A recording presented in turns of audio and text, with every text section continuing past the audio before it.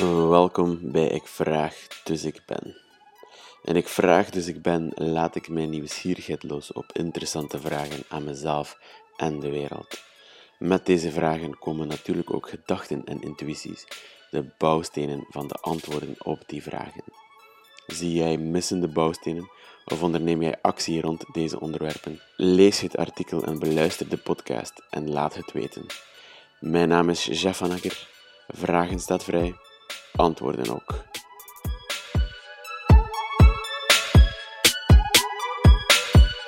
Hallo iedereen, welkom bij het tweede seizoen van Ik Vraag, dus ik ben. Ik heb 2 weken pauze genomen, omdat ik echt pauze nodig had. Ik heb even nagedacht over Ik Vraag, dus ik ben. En in dit seizoen gaan we eerder een rode draad volgen. Het eerste seizoen was ik gewoon wat verschillende onderwerpen aan het uitproberen, maar in dit seizoen wil ik even een brainchild van mezelf uitwerken. Het tweede seizoen gaat volledig onder de naam gaan: Hoe zit de wereld in elkaar?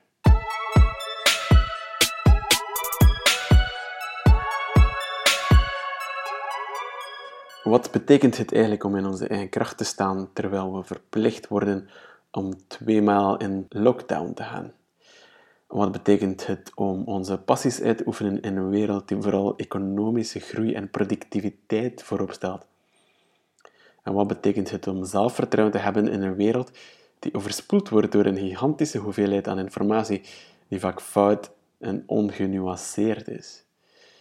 Dus als we in onze eigen kracht willen staan en vol zelfvertrouwen onze passies uitoefenen, dan moeten we begrijpen hoe onze oeverloos complexe wereld in elkaar zit. Enkel op die manier kunnen we op een gezonde manier fungeren in onze samenleving. Maar we hebben eigenlijk nooit een overzicht gekregen van hoe de wereld nu echt in elkaar zit. We hebben geen wereldkaart waarop we verschillende onderdelen van deze wereld kunnen plaatsen, zodat wij onze persoonlijke weg kunnen vinden in deze maatschappij. Tijd om daar dus veranderingen te brengen. En in deze inleiding geef ik een aanzet tot een voorstel voor zo'n plattegrond. En aan de hand van jullie opmerkingen en feedback op deze podcast, op het artikel, dan gaan we samen die kaart afwerken. Het wereldoverzicht is gebaseerd op een oude Oosterse wijsheid, Wu Xing. Als ik dat goed uitspreek, ik hoop het wel. Wu Xing, oftewel de 5 fases. Ze worden ook de 5 elementen genoemd, maar eigenlijk is dat een beetje fout. Het zijn 5 fases. En die 5 fases die werken bijzonder goed met een concept die ons wel gekend is, yin-yang. Wuxing wordt deze dagen vooral gebruikt in de traditionele Chinese geneeskunde, om zo de enorme complexe interacties in het lichaam te beschrijven. Maar in essentie kan Wuxing voor alles gebruikt worden, van muziek tot militaire strategieën en dus ook de wereld. In het artikel heb ik een mooie afbeelding nu van Wuxing en hoe die complexe interacties werken. Om even een overzicht te geven, de eerste fase, de fase die bovenaan staat, is wood, hout. Die gaat over naar vuur, want hout kun je verbranden. Vuur gaat over in aarde, ja, want dat is wat het as is natuurlijk. En als je kijkt naar lava, bijvoorbeeld lava wordt ook aarde. Aarde kan dan omgezet worden in metaal. En metaal houdt dan op zijn beurt water vast. En water gaat dan terug om in hout. Dit is 1 generatieve cirkel van Wuxing, maar er zijn overal interacties. Hout heeft een interactie met aarde natuurlijk, ook met metaal, en ga zo maar door. Als we dat toepassen op de wereld van vandaag, dan zie ik de volgende 5 fasen. Fase 1, het individu. Jij en ik, ons biologisch en psychologisch zijn.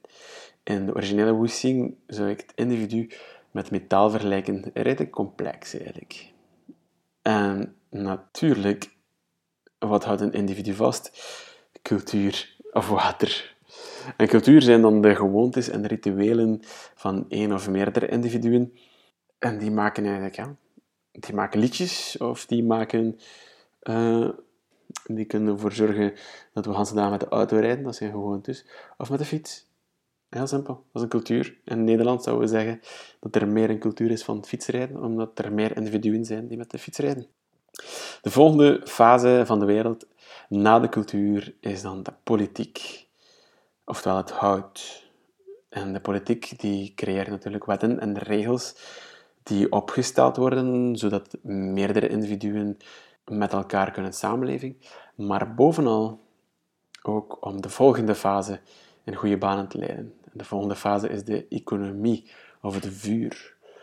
Alles dat eigenlijk over productie gaat, diensten kopen en verkopen. Dat is de economie van deze wereld. Dat is een belangrijke fase, want die fase heeft rechtstreeks enorme invloed op onze omgeving. En onze omgeving is dan de aarde, maar het gaat over meer dan aarde natuurlijk. Het gaat over de natuur in zijn geheel. De supermarkt is ook een omgeving. Of de familie waarin we opgroeien is ook onze omgeving.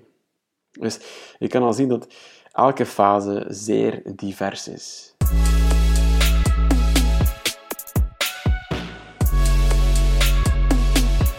Er zijn nog enkele belangrijke opmerkingen over Wuxing om die beter te begrijpen. Eerste opmerking.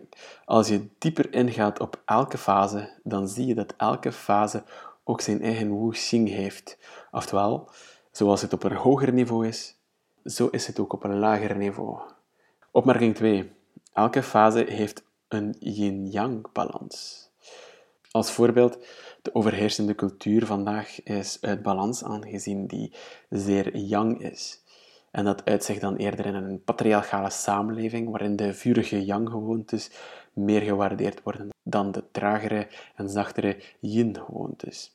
En dat uit zich natuurlijk in het politiek systeem, in de economie en ook onze omgeving.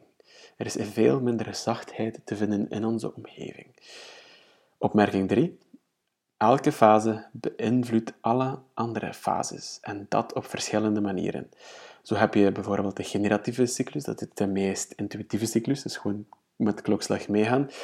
Maar je hebt ook de regulatieve cyclus bijvoorbeeld, of de destructieve cyclus. Dus alle fases hebben invloed op elkaar, maar niet altijd op een positieve manier. En dat is ook belangrijk om te weten.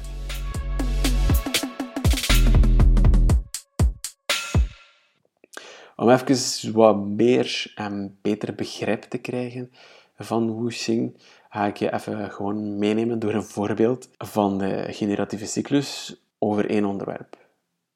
Dus we gaan één onderwerp volgen doorheen de verschillende fases van de cyclus en dan ga je al een kleine intuïtie krijgen, een klein gevoel met het ganse Wuxing gebeuren. Dus laten we starten bij het individu, bijvoorbeeld. Ik ben een individu en ik eet graag frietjes.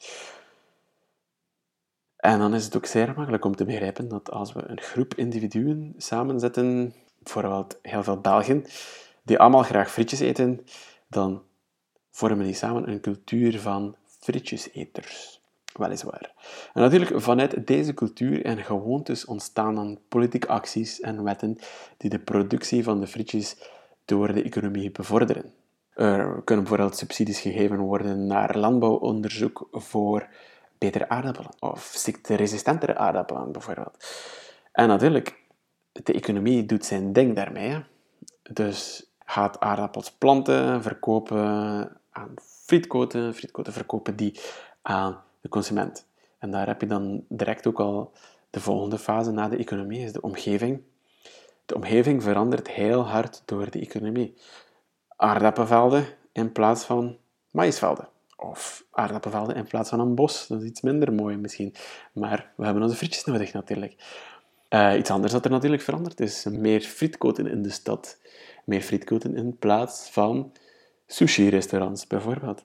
Dat is een verschil in cultuur, die verschil in politiek en economie heeft en dus een verschil in onze omgeving. En dan is natuurlijk de cirkel rond, want ik woon nu in een omgeving met heel veel frietkoten. En ik kan elke week op een heel gemakkelijke manier frietjes eten. Dat is een heel simpel voorbeeld dat de generatieve cirkel binnen Wuxing aantoont. Het toont ook duidelijk dat er niet één oorzaak of gevolg is, maar dat alles een invloed heeft op het geheel. Ten eerste heeft elk individu invloed. Elk individu kan bijvoorbeeld zijn eigen patatten gaan groeien, omdat hij dat belangrijk vindt. En dat zal ook een golfeffect hebben doorheen de rest van de maatschappij, door de cultuur, door de politiek, de economie en de omgeving. En als er bijvoorbeeld een anti-frietjespartij opkomt, bijvoorbeeld, dan zal alles heel snel veranderen. Of de natuur produceert een aardappeletende worm die alle oogsten doet mislukken en opeens hebben we geen frietjes meer. Ja, dan moeten we met iets anders opkomen natuurlijk. Hè. Dan kan ons individueel voedselpatroon zal veranderen. Onze cultuur zal mogelijk ook veranderen als het zeer lang duurt. Als we bijvoorbeeld 2 generaties lang geen frietjes meer eten, dan kunnen we niet meer zeggen dat het een cultuur is binnen België dat we frietjes eten. Is dat erg? Is dat niet erg? Ja, culturen zijn gegroeid en culturen vergaan. Cultuur is fluïde, net zoals individu, net zoals de rest van de wereld. En dankzij het Wu-Xing-model kunnen we duidelijke strategieën en plannen ontwerpen die de balans terugbrengen in het ganse systeem.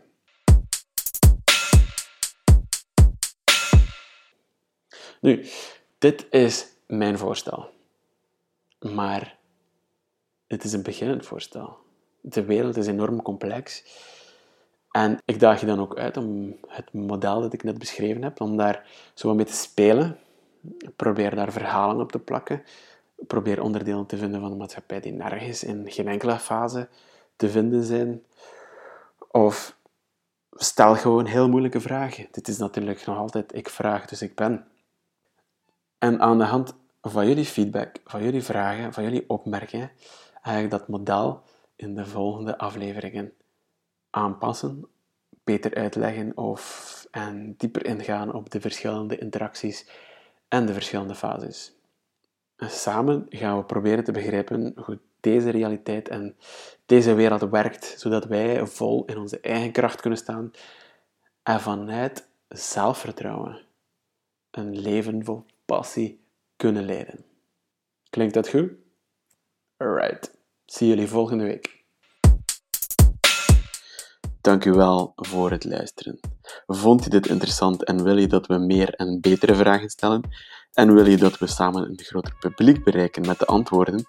Dan kan je vanaf nu Patreon worden via www.patreon.com/jeffvanakker. Als mecenas neem je deel aan deze podcast en artikelen.